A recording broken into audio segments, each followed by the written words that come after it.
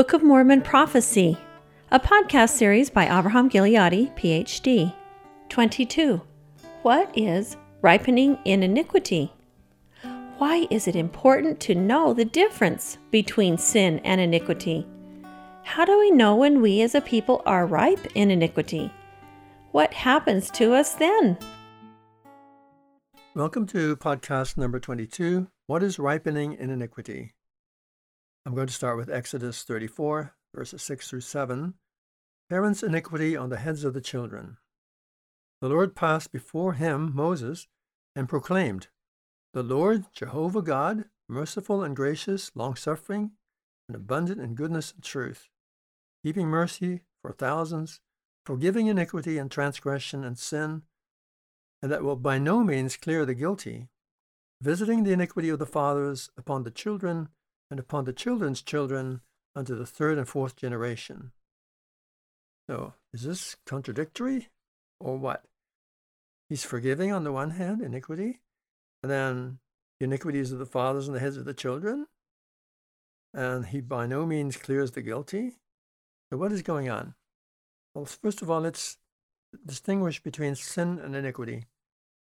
Sin is an error, a transgression, a mistake, something you do wrong, and you can repent of it, acknowledge it, confess it where appropriate, and clean up your act. Don't do it again. Iniquity, however, as it says here, continues down the generations once it is set in motion, so to speak. And it is the effects of sins, it is the continuing effects, the generational effects of sins that are in the nature of covenant curses, and they can be passed from generation to generation. And the solution to both sins and iniquities, of course, is to repent of them, to take ownership of them. And so it is with iniquity. Let's imagine that you or I have inherited iniquities from our forefathers or from our parents or whoever, and we've inherited these covenant curses or dysfunctional patterns in our lives because we've been brought up that way, we've been brought up in dysfunctions and propensities to sin more than other people, say, who've had clean lives from the beginning, so to speak. And then what do we do with that? So the solution is to take ownership of it and repent of those things, those tendencies that we have, and those things that we suffer as a consequence of our parental or generational wrongdoing until we turn it around. And a great exemplar we have of that is Abraham, who was born into such a situation. His father was an idolater, and his fathers had been idolaters. But he decided he wanted to be like Melchizedek, his ancestor, and returned to good and took ownership of it and his iniquities and cleaned up his generations. And from then on, it was the blessings of the fathers on the heads of the children to the third and fourth generation. Abraham, Isaac, Jacob, Joseph, they were the most blessed of people and prophets of God and patriarchs that we look up to. So this is also what we can do. We can take these generational dysfunctions, these inherited covenant curses, some that we may have contributed ourselves, and turn them around through the grace of God and through the atonement of Jesus Christ that helps to heal the generations and turn these curses into blessings. How do we do that? Well, if you take ownership of them and act as if they are our own, because after all, we consented to come here and take upon ourselves these very things before we came into mortality. If we take ownership of them and consider them our own, then we can learn to rise above them by making those weak things become strong in us and becoming purified and sanctified before God, so that those iniquities and curses eventually just dissipate and disappear. And that is part of the purification and sanctification process that lies beyond just being forgiven of your sins. It is one thing to be forgiven of your sins, to go from a telestial person to a terrestrial person and receive God's salvation.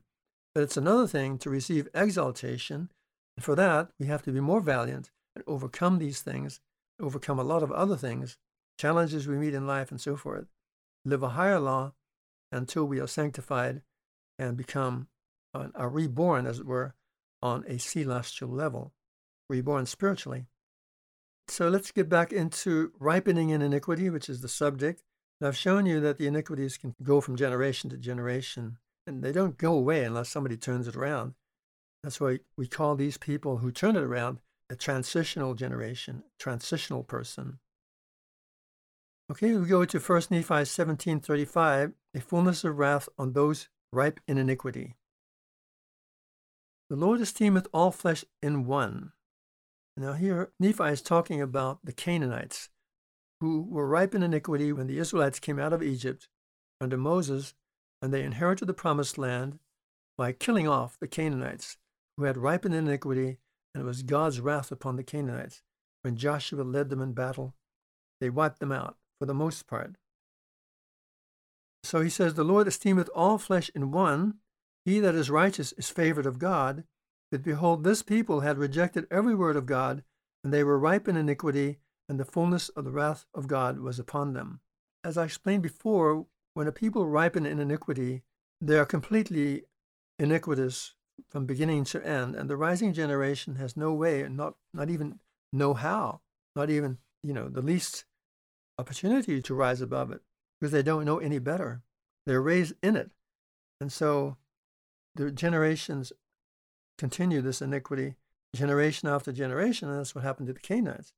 This was what happened to the Jaredites, and eventually happened to the Nephites, and that is why God wiped them out. It was a mercy to do so. And the Lord did curse the land, he says, against them, the Canaanites, and did bless it unto our fathers. Yea, he did curse it against them unto their destruction, because their iniquities were full, and he did bless it unto our fathers unto their obtaining power over it. It was time for them to go, and it was time for a new generation to start, and that was the Israelites. Of course, the Israelites themselves went through the same process and were thrown out of the land. Then we move on to Helaman chapter 15, verse 4. The Lamanites' false traditions that are part of their iniquities. He says, my brethren, the Lamanites hath he hated, because their deeds have been evil continually, and this because of the iniquity of the traditions of their fathers. But behold, salvation hath come unto them through the preaching of the Nephites, and for this intent has the Lord prolonged their days. The preaching of the Nephites, who were namely the sons of Mosiah, caused Lehi's blessing upon the sons and daughters of Laman and Lemuel to be fulfilled, because he blessed Laman's and Lemuel's sons and daughters, even though Laman and Lemuel were themselves perdition types. They were murderous. They attempted murder to murder their father and Nephi, and they were murderers in their hearts. It is possible then, in other words, if there are saviors of men, so to speak, like the sons of Mosiah were, that they can turn situations around, and that a whole generation of people who inherited false traditions and were in a state of iniquity because of it could be turned around. So it also tells you that perhaps the iniquity of the Lamanites was not yet full. Otherwise, the Lord would have made an end of them and allowed the Nephites to do that, possibly. Next, we go to Alma 10, verse 19. When the voice of the people chooses iniquity. Well did Mosiah say, who was our last king, when he was about to deliver up the kingdom, having no one to confer it to, causing that his people should be governed by their own voices. Yea, well did he say that if the time should come that the voice of this people should choose iniquity, that is, if the time should come that this people should fall into transgression, they would be ripe for destruction. Of course, this is always hanging over the heads of this land. If they don't serve the God of this land, who is Jesus Christ, they'll be cut off from among his presence. And when that collectively spreads across the land, and the people, they are more wicked than righteous, then indeed they would be ripening for destruction, as it is today. Now, would you not say that this very thing is happening in our land today? And we could compare these situations in the Book of Mormon to us today. We see them all around us. The voice of the people is choosing iniquity, is it not? Have this people not fallen into transgression by and large, and are doing more so every day as lawlessness spreads over the land? Next we go to Ether chapter 2, verses 9 through 11. from Moroni, the decrees of God concerning this land. Now we can behold the decrees of God concerning this land. He's speaking about the Jaredites. That it is a land of promise, and whatsoever nation shall possess it shall serve God, or they shall be swept off when the fullness of his wrath shall come upon them. And the fullness of his wrath cometh upon them when they are ripened in iniquity. For behold, this is a land which is choice above all other lands. Wherefore he that doth possess it shall serve God, or they shall be swept off. For it is the everlasting decree of God, and it is not until the fullness of iniquity among the children of men that they are swept off. And then he, Moroni, having seen our day, in that very context, says this, And this cometh unto you, O Gentiles, that ye may know the decrees of God, that ye may repent, and not continue in your iniquities until the fullness come, that ye may not bring down the fullness of the wrath of God upon you, as the inhabitants of the land have hitherto done. And not just the Jaredites, of course, but also the Nephites themselves by this time. And so we have this warning. We know the prophecies well enough to know that indeed this is going to happen to us today as a consequence of our ripening in iniquity, and that the same patterns of the past are going to be fulfilled upon us, the Gentiles inhabiting the Americas. Next we go to 2 Nephi 28, verses 15 through 16. Perverting the right way of the Lord. And this is speaking of us. By Nephi, he's seen our day also, as Moroni has. And he particularly points out the influence of the few upon the many, and how the many allow that to happen to them. And he's talking about us, the Gentiles of the end time. Oh, the wise and the learned and the rich, that are puffed up in the pride of their hearts, and all those who preach false doctrines, and all those who commit whoredoms, and pervert the right way of the Lord. Now, we read this before in different context of iniquity that we're discussing this. Woe, woe, woe be unto them, saith the Lord God Almighty, for they shall all be thrust down to hell. Really, all these people we looked up to, who gave these wonderful discourses, these academics, the wise and the learned and the rich, we kowtowed to them, and we thought they were our guides, and so forth. Yes, a threefold curse. Woe, woe, woe. Woe unto them that turn aside the just for a thing of naught, and revile against that which is good, and say that it is of no worth. For the day shall come that the Lord God will speedily visit the inhabitants of the earth, and in that day that they are fully ripe in iniquity they shall perish. There we have it again. And it is the wise and the learned and the rich who are behind a lot of this, and also those who turn aside the just. So we have two groups of people here. We have the leaders or the academics or the teachers. Then we also have the people in politics turn aside, or the judges of the land who turn aside the just for a thing of naught. And we find the same thing in the book of Isaiah. We're going to turn to Isaiah now and see how this picture that the Nephites are predicting for us is the very picture that Isaiah is predicting for us, which they know, and they're just simply repeating it back to us in the Book of Mormon, and also giving us types from their own history that kind of trace these things happening in their history, so that we can take note and learn from the Book of Mormon to avoid those very same traps. So we go to Isaiah 59, 1 through 4. Iniquities permeate God's people's society. Isaiah says, Surely Jehovah's hand has not become too short to save, nor his ear dull of hearing. These people were kind of the ones left behind when the elect of God from among us go out in the Exodus and the wandering in the wilderness to Zion. And they were not willing to go, kind of like the foolish virgins. They were too slow in getting it together. They procrastinated the day of their salvation. They did not repent in time. And so now they are meeting the consequences of what they chose to do or not do. It is your iniquities that separate you from your God. Your sins hide his face so that he does not hear you. So their dysfunctional patterns are so bad that they're separated from God, like he said to the foolish virgins, I don't know you. Who are you, basically? For your palms are defiled with blood, your fingers with iniquity. Your lips speak guile. Your tongue utters duplicity. None calls for righteousness. No one sues for an honest cause. They're suing one another to get money, I guess, but not for honesty. They rely on empty words, deceitfully spoken. They conceive misdeeds. They beget wickedness. Not a very pretty picture of our society, but you see it all around you today. How can you not? Go to Isaiah 32, 6 and 7. Perverse preachers and godless predators. He says, the godless utter blasphemy, their heart ponders impiety, how to practice hypocrisy and preach perverse things concerning Jehovah.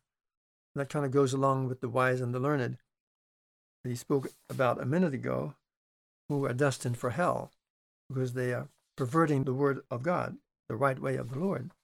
Right? So, and then he goes on to say, how to practice hypocrisy and preach perverse things concerning Jehovah, leaving the hungry soul empty and depriving the thirsty soul of drink. And then he goes on to say, and rogues scheme by malevolent means and insidious devices to ruin the poor, and with false slogans and accusations to denounce the needy. So there we have the same kind of thing as bringing suits to bear and suing for a dishonest cause, as we saw a moment ago from Isaiah 59, 1 through 4. We go to Isaiah 59, 12 through 14. God's people engage in predatory dealings. This is what they say. They finally realize that they are the ones who are guilty. When these judgments of God stare them in the face, what are they to do? They realize after a while that's a consequence of their own actions and their own choices. Our transgressions before you have multiplied. Our sins testify against us. Our offenses are evident. We perceive our iniquities. Willfully denying Jehovah, backing away from following our God, perversely planning ways of extortion, conceiving in the mind and pondering illicit transactions. Of course, this is by people who have temple recommends, I assume. And so redress is compelled to back away, and righteousness to stand at a distance, and truth stumbles in the public place, and uprightness cannot enter. So that is not a very pretty picture, and yet that is the kind of thing that the Lord castigates his people of, and condemns his people because of it, because of their hypocrisy. We go to Isaiah 26, 20 through 21. A righteous people survives destruction. Come, O my people, enter your chambers, and shut the door behind you. Hide yourself a little while until the wrath is past. He's speaking now to his elect, the humble followers of Christ, those who are going to be saved out of this end-time destruction. For now will Jehovah come out of his dwelling place to punish the inhabitants of the earth for their iniquities. The earth will uncover the blood shed upon it, and no more conceal its slain. So there you have it, and not a pretty picture, but this is where it all goes eventually, as people ripen in iniquity, and God's judgments come upon them. And we, Latter-day Saints, God's people today, are the first ones whom he addresses in this way.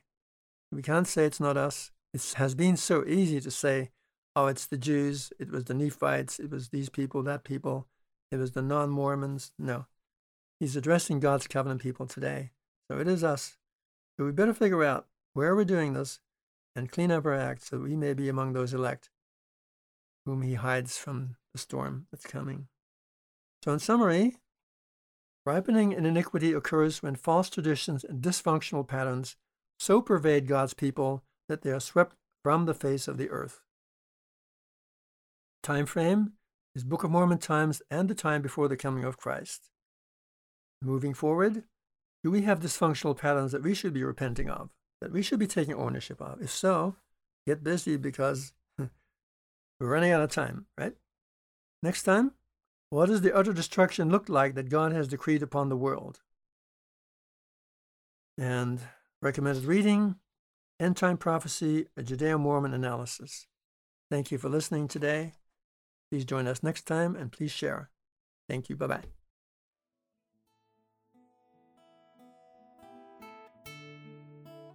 Thank you for joining us today. Join us next time when we learn a decreed utter destruction. Could Isaiah's prophecies of an utter destruction upon the whole earth be fulfilled in our day? Does Book of Mormon history illustrate what that looks like?